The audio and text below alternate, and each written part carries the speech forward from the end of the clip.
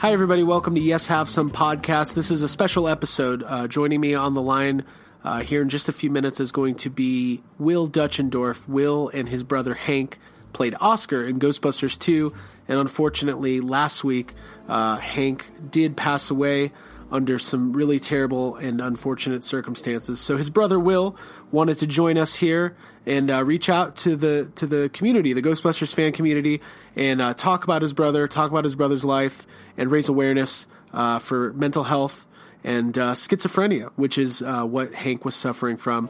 So right now, Will Dutchendorf on Yes Have Some Podcast. So Will, welcome to Yes Have Some Podcast. I wish it was under better circumstances, but how are you doing tonight, man? Thanks. I'm doing pretty good, considering the circumstances. Thanks for having me on. Absolutely. We've got, the Ghostbusters community is it's a close-knit group. It's not as big as Star Wars or Star Trek, but it's definitely a family. And when the news broke last week about your brother, it hit us. It hit everybody really hard. We felt like we lost one of our own. So whether or not, I know you guys didn't do any acting after Ghostbusters 2, but you've always been a part of the Ghostbusters community, and so our condolences to you and your family. Thank you, and I do appreciate that, because I've had a lot of people reach out to me, and like I said before, I think in the one interview I've ever done with Hank, that we didn't realize how big, the whole Ghostbusters fan base was, or that anyone would ever even care about us because of all the other actors inside of Ghostbusters. But I guess since we did play a role, people did feel connected to us, so we really appreciate all that. And that definitely made us feel like we're important in people's lives. Yeah, and it's one of those things like Ghostbusters 2, we would watch it all the time anyway, but the movie is on TV, I feel like every day, like on VH1 or AMC or one of those. So, you had the thing, this terrible thing that happened last week. And I guess whatever Hank was going through was not something you guys, it wasn't something that he was public about in his life, or not something that people in the fan community knew about. Is that correct? Yeah, that's true. He wouldn't want anyone to know what he was going through. A lot of stigma surrounding people with schizophrenia and mental illness. He would teach children, for starters, and you just heard about just anybody, with mental illness on that level who was teaching your kids. I would be a little nervous if I didn't know the person, very well. And I heard, that they sometimes had psychotic episodes or something like that. That would make me afraid to have my kids near him. Right. So, you can imagine his feeling, he didn't want people to get the wrong idea, because there's so much confusion about what schizophrenia is and bipolar, and it's on the more severe end of mental illness spectrum. So he was really, really afraid of jeopardizing not only the company we started, but also his own livelihood. Right. So you guys ran the West Coast Martial Arts Academy, and you guys have been doing that for some time. And I know that was like the biggest thing in your life. And what you were just saying is really interesting about how there is such a stigma against really mental illness of any kind. I mean, how many times do you hear, somebody who can't relate to it just say, just get over it, or just, don't think about it, or some weird, non-solution to just deal with it. It's not a real problem. It's in your head. And I think mental illness has touched everybody in some way or another, whether it's, anxiety, depression, family member, something you go through. So I think it's awesome that you're taking, obviously, what is a tragic event in your life, and just immediately, I think that day, you went right ahead and you set up this fund for Hank and to raise awareness. And why don't you go ahead and just tell us about that? Sure. We were trying to find an organization that we thought would be good for helping to try and actually find a cure for schizophrenia. Even the organization we have, it's the Brain Behavior Research Institute. They've already raised like 170-something million for schizophrenia research. So it's not like they haven't been trying.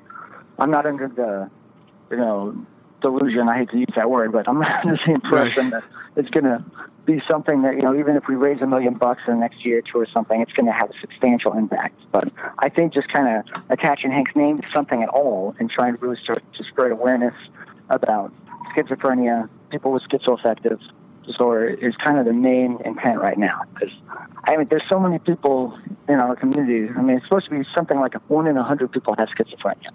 And I know just from being in a schizophrenia group on Facebook I joined that Hank was active in.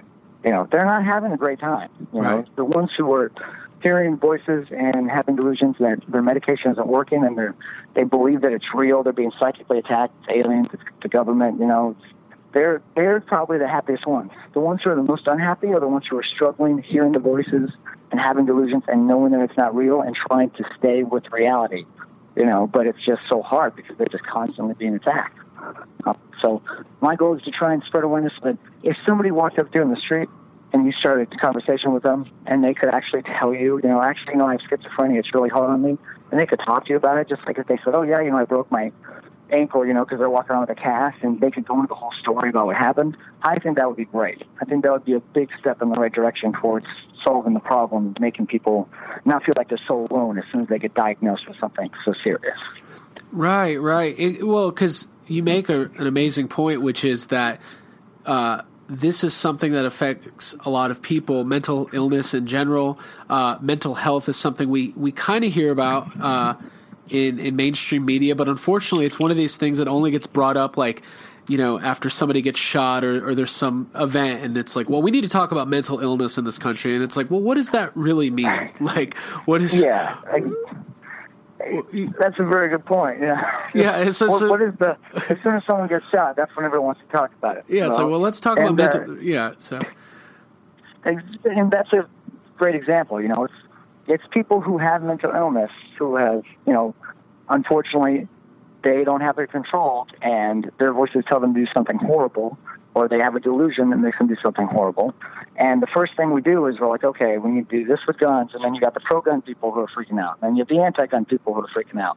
Instead of focusing on the cause, the symptom, which is we just don't address mental health in our country, and around the world. I think some countries do it better than the U.S., but, in reality, it's not a priority. And it's just like anything. If you just focus on the symptom, you're not going to really do as much good as if you're focusing on the cause. Right. So it would be nice if we could try and start focusing more on the cause of mental illness problems and just trying to make it so that it's not such a stigmatized thing. If you have depression or anxiety, or a attention problem or anything, it shouldn't be the kind of thing where, you walk into a doctor's office, you might ask someone next to you, hey, what are you here for? What's going on with you? If you walk into a therapist's office, everyone's looking at their phones, looking at the ground, everyone wants other people in the room who have mental illness problems with you. I think there's something going on, It's just that kind of thing where you just really want to keep it private because you never know what someone's going to think.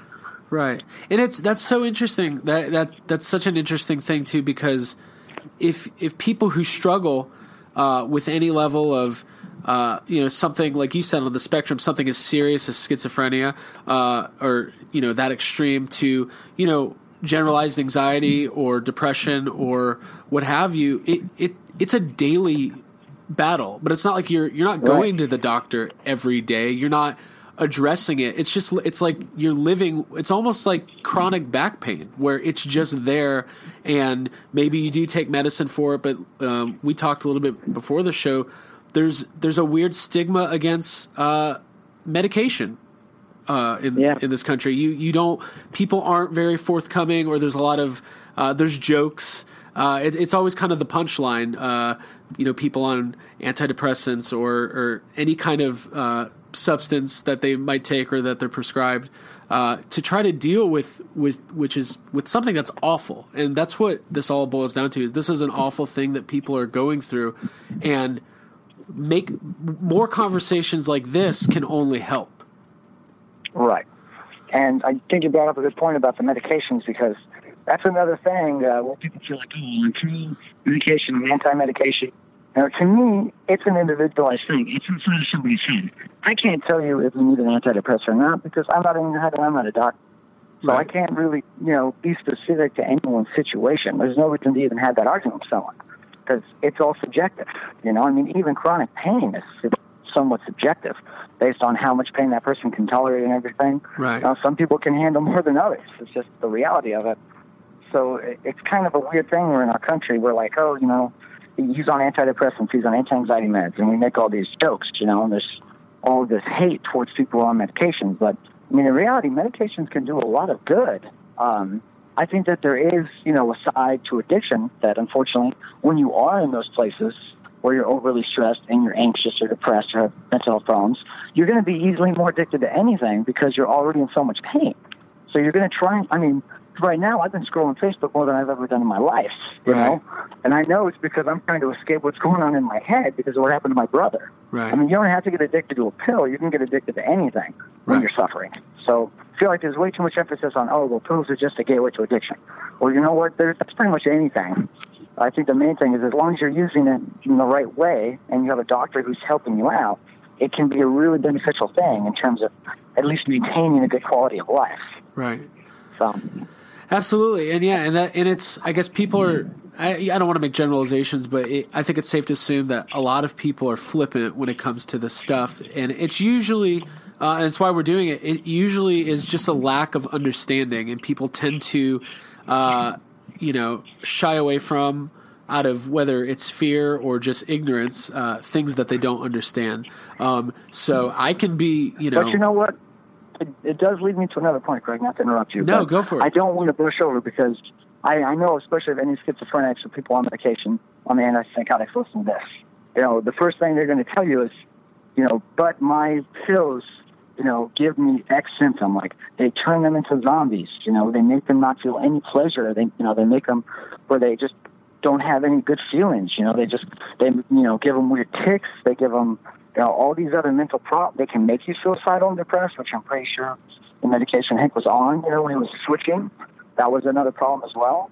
So, it's not like we've found things that have helped medication-wise, but I think if people were a little bit less afraid of medications, then maybe we could start working more towards finding something that actually does some more good for schizophrenics, especially people who need antipsychotics. Because we're not at a place where we can say, just take your pill, and you'll be good. There's plenty of people who go into psychosis and have schizophrenia and schizoaffective who are just, they're on high doses and they're still hearing voices and having problems. Right. So there's that whole can of worms. I don't want to alienate anybody who's like, medications are good, but not for me. Right. There's that side of things.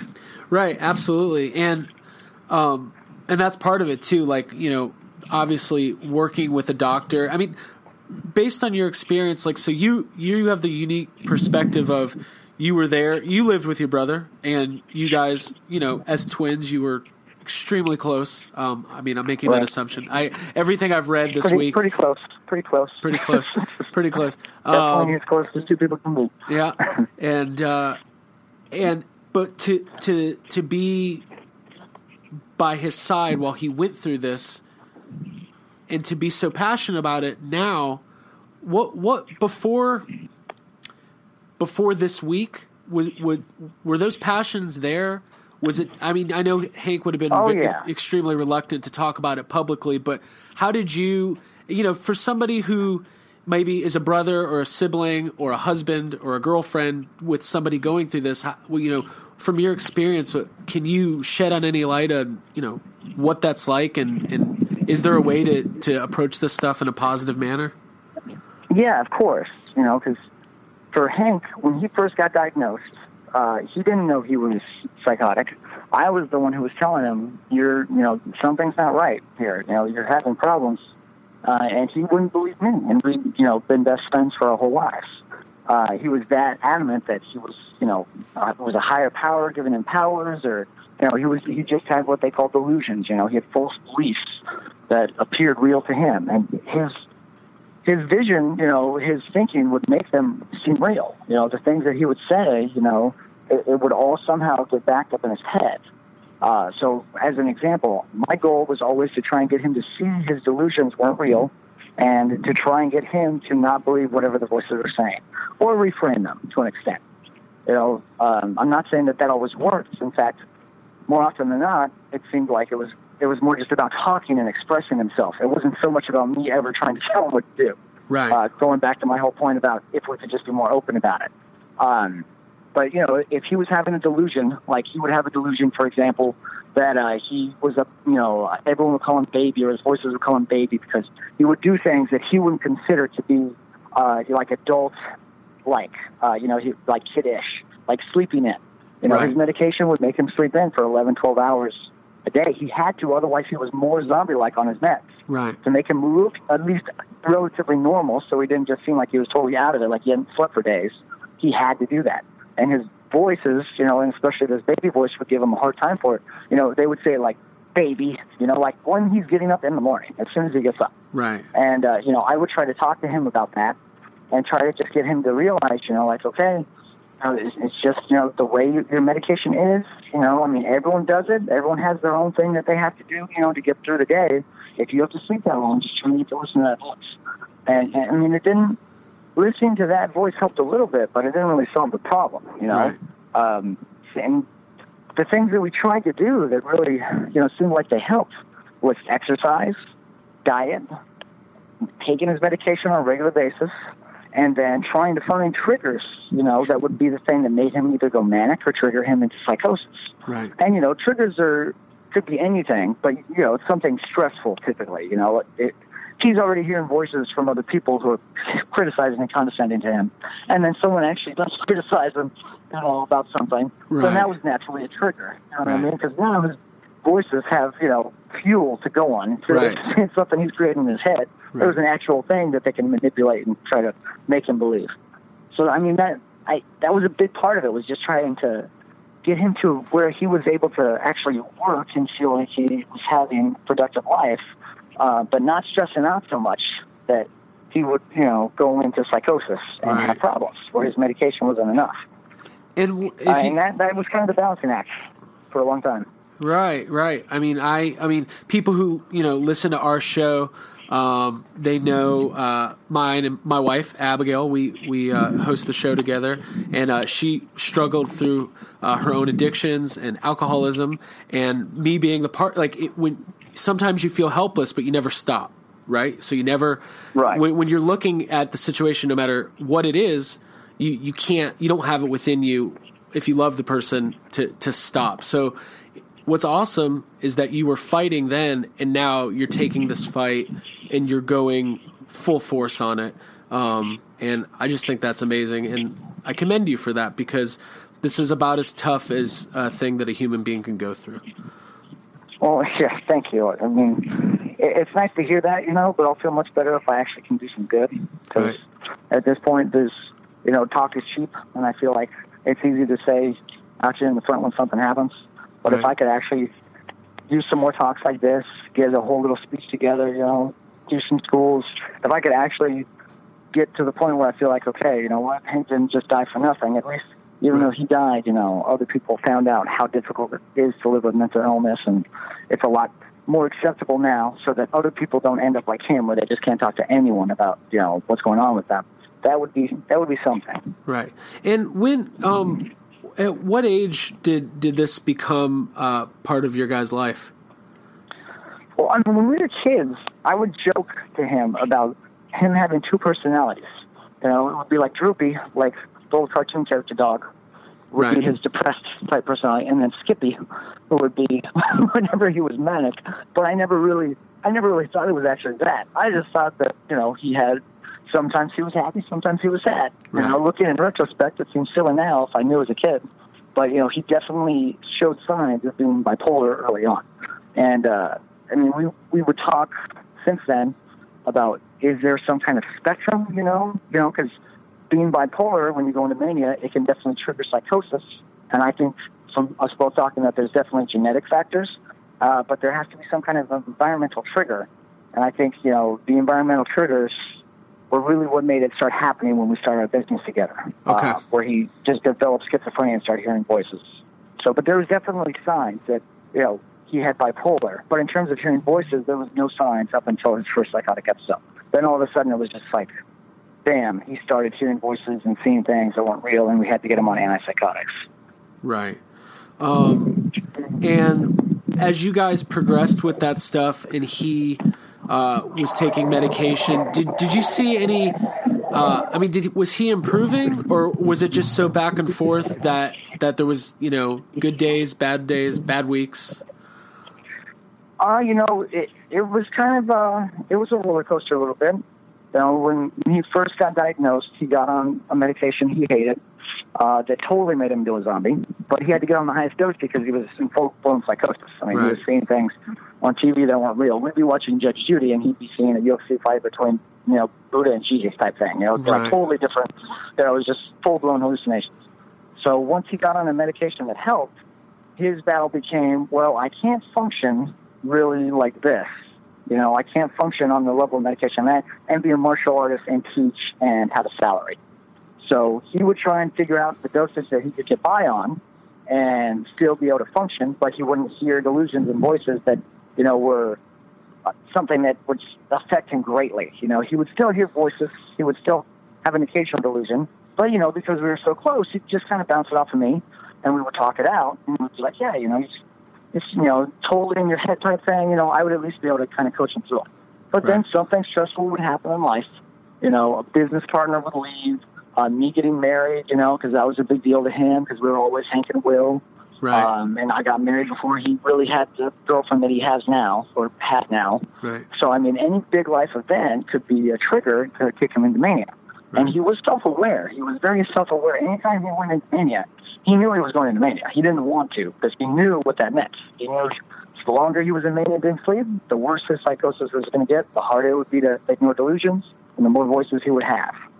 So he would up his whatever medication he was on. Sometimes he would up it to the max, and, after a couple of weeks, it still wouldn't work, and his psychiatrist, whoever he was seeing, would switch him on to something else until they found something that worked. Right. And that was kind of the seesaw for a while, He would take days off of work. Sometimes he'd take days. Sometimes he'd take weeks. Just depending on how bad it was. And, being in that situation, he was depressed as well. And so even though he wasn't on an antidepressant, he was on a medication that made him depressed, and he was just depressed about a situation. Because, at least when you wake up in the morning, you only got to, talk to one voice in your head and try and pump yourself up. But he was constantly doing it, trying to argue with people in his head every single day. But if he got on more medication, then he wouldn't even have the motivation to leave his house. Right, right. So it was like, he didn't have to worry about the voices, but he didn't really have enough money to live on his own and support himself either. He didn't want to be like that.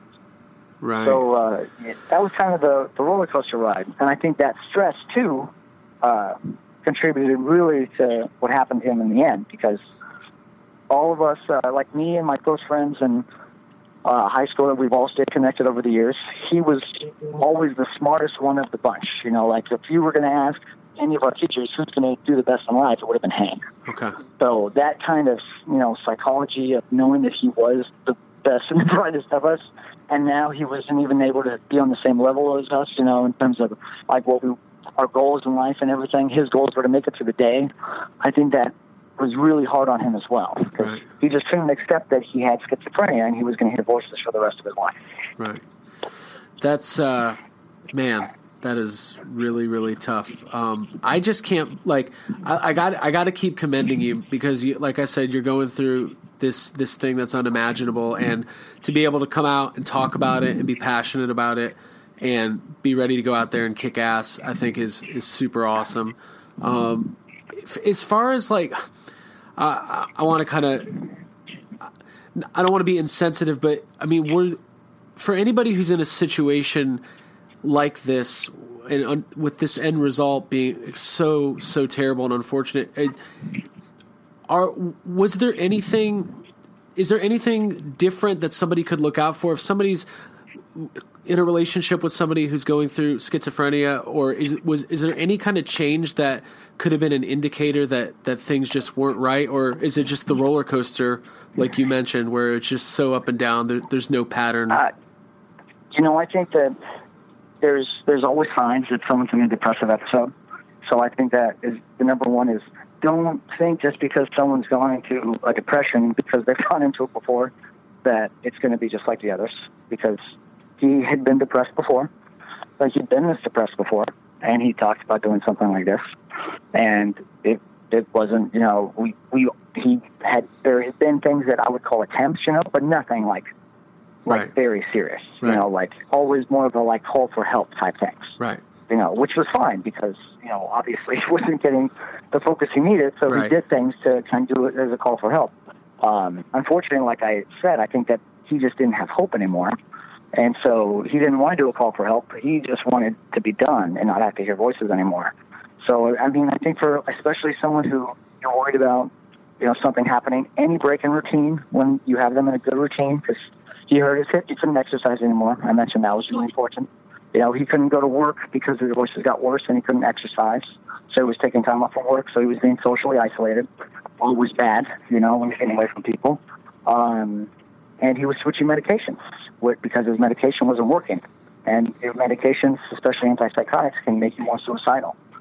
So, I think all of those things are things to watch out for. Just making sure that, if anyone is ever in that type of situation, don't think just because they've been down before that it's going to be the same as it always is. Right. Always take it very seriously anytime someone who's bipolar gets into one of those modes, because it can be, it can be the end for everyone, Right. so to speak. Yeah, I mean, and it's hard too because that's an added pressure, but really it's just hyper awareness and it seems like you just gave an unbelievable amount of support to your brother, and I'm sure most people would in that situation. I agree. I don't think it'd be any. If I was the one with schizophrenia, I know he would do it for me. So Right. That's always how I justified it to anyone who asked. Who knew like my wife and everything. I was like, of course, I'm going to do this. If I was in the same situation, Hank would have done it for me. So why wouldn't I give him support, right? Absolutely. Absolutely. But, And for people who want to contribute and read more about this, I know you guys we posted the page on our Facebook. We're going to keep posting it and putting it out there. But why don't you go ahead and let us know where to find that information? Yeah, of course. I mean, if you just Google Hank now and you do brain and behavior, you'll be able to find it. I wish I had a smart. Unfortunately, Hank was the one who was very tech savvy, so he would have already had a better link. I just say, all right, Right. Go to it's something.com and you'll find it. There'd be like an iPhone app, then you could just ask Siri, yeah, like, exactly. Every time you leave your house, you Right. donate a dollar. I wish. Right. But yeah, so you're looking for the brain and behavior research, and then just look for Hank. You can even just type Hank Cure into Google now, and you'll find something. Yeah. It's pretty much all over Google right now for the moment. Yeah. And, I mean, were you? No, go for it. No, sorry. I was just going to say there's other things you can do too. There's people who are schizophrenic all over the community. I mean, if you try and find the clubhouses that they have in your area, there's always people who are struggling, who are like in halfway situations who, they don't have vocational skills, they don't have anyone to talk to about their voices.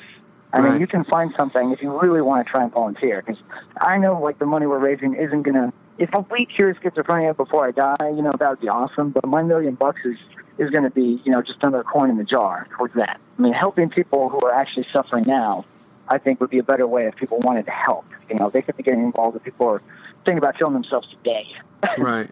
Absolutely. And, I mean, that's the thing. It's about awareness, right? So we can raise money and we can raise... like you said, $1 million, and maybe we can cure it, but finding out what you can do in your local community and reaching out to somebody. And like, there's a good chance that some of our listeners might be in this situation. They might know someone in this situation, or they might know somebody going through it and they have no idea. So if we can make the conversation easier for all parties involved, I mean, with any social issue, but the one we're talking about, then that's a good situation for everybody. Right. Were you, so when all this news came out, we talk about awareness, this was picked up by major news outlets all over the world. And it's another one of those things, like, the circumstances are terrible, but just getting the word out there. I mean, were you surprised by the outpouring of support that you guys got, or that you got? I was, I did. That's kind of why I spent a week And, you know, everyone's giving me credit for the thing I wrote. That's like a draft of something I wrote, and then I had some help from his girlfriend and the rest of the family, you know, so right. I want to make sure that I give credit where credit's due, but we wanted to spend some time on it because we didn't know, because he was John Denver's nephew and he was the baby in Ghostbusters, how big it would be, and we wanted to make sure that we put up something that if, you know, people were going to read it and share it, it would be something that actually kind of gave you a glimpse as to the problem, you know, because my nightmare was the headlines I saw at like TMZ the next day, you know, or right. Mortuary, and I'm on Google and I see, you know, baby Oscar commit suicide, you know, right. I was like, man, I know that's an attention getter, but that's not what I really wanted. Yeah, you know? that's not. People, right. I wanted the lost losing to schizophrenia thing. I didn't really want that, you know. Cause right. It really wasn't really like he killed himself because somebody told him to do it, you know, kind of against his will. Right. His voices told him to do it, and he did it. It wasn't really like he was in his right mind. I mean, that's the way it goes. You got to get people to click. I was a little surprised at how much, you know, but at the same time, I'll tell you what I am even more surprised by is the lack of people actually donating, because I've probably had, you know, a couple hundred people who have messaged me asking me if there's anything they can do, and I'll be like, well, did you share the link and donate $10, you know? Right, right. Done that. I'm like, that's what I need right now, you know? Right. That's why we came up with the whole slogan, put the gas money in the cup, because that was like an inside joke about a friend that we had that we drove home one time, and she was asking, you know, she was thankful because it was like 15 minutes out of the way, and she was asking if there was anything she could do, you know, and Hank said, well, put the gas money in the cup, you know, because we had to drive 15 minutes out of the way to get here. Right, you know, yeah. ask if there's anything you can do, but talk is cheap, you know, if you really want to help us out, you know, give us some gas money. We're in high school. Exactly. So that's why I started just messaging that and spreading that around. It's true, you know, talk is cheap. It's great to tell me, you know, if I need anything, but if you spend even just 30 seconds donating $5, $10, you know, a couple of coffees and spreading it on Facebook, that would mean more to me. And just message me saying, hey, I shared it on Facebook, and I'd be like, man, thank you so much. You know, that does way more for me than asking me if I need anything. Right, what I really need is my brother back, but I'm not getting that. You know? So I'd much rather someone give me some good news like they're actually trying to help. Right. It's I read an article once about when people are going through situation or grieving, and it's actually asking is there anything I can do is not really a great question, because, yeah, like you just said, there's a lot that you could do, but the real question somebody should be asked is, what can I do? What do you want me to do? Yeah, what can I do? Right. And donating $5-10 to the fund is what they can, is what anybody listening can do. And spreading the link, like I said, we're going to put it on Facebook and Twitter, and we'll make sure to keep it going, because like I said at the beginning, we're a community, and I will say this: there is a lot, you know, fan communities can be full of interesting people, good and bad, but the Ghostbusters community is a really tight knit group, and like I said, we felt like we lost one of our own, and if we can help you and your family in any way possible, we're going to do anything that we can. Awesome. Well, thank you very much. Absolutely, and hopefully, you know, we'll keep in touch, and you can, you know, join us anytime you want. Update us on your guys' progress with raising awareness, and hopefully we can, you know, make the conversation about mental illness something that isn't so hush hush. People will be open to talking about this and their experience, and I think the world will be a better place because of it.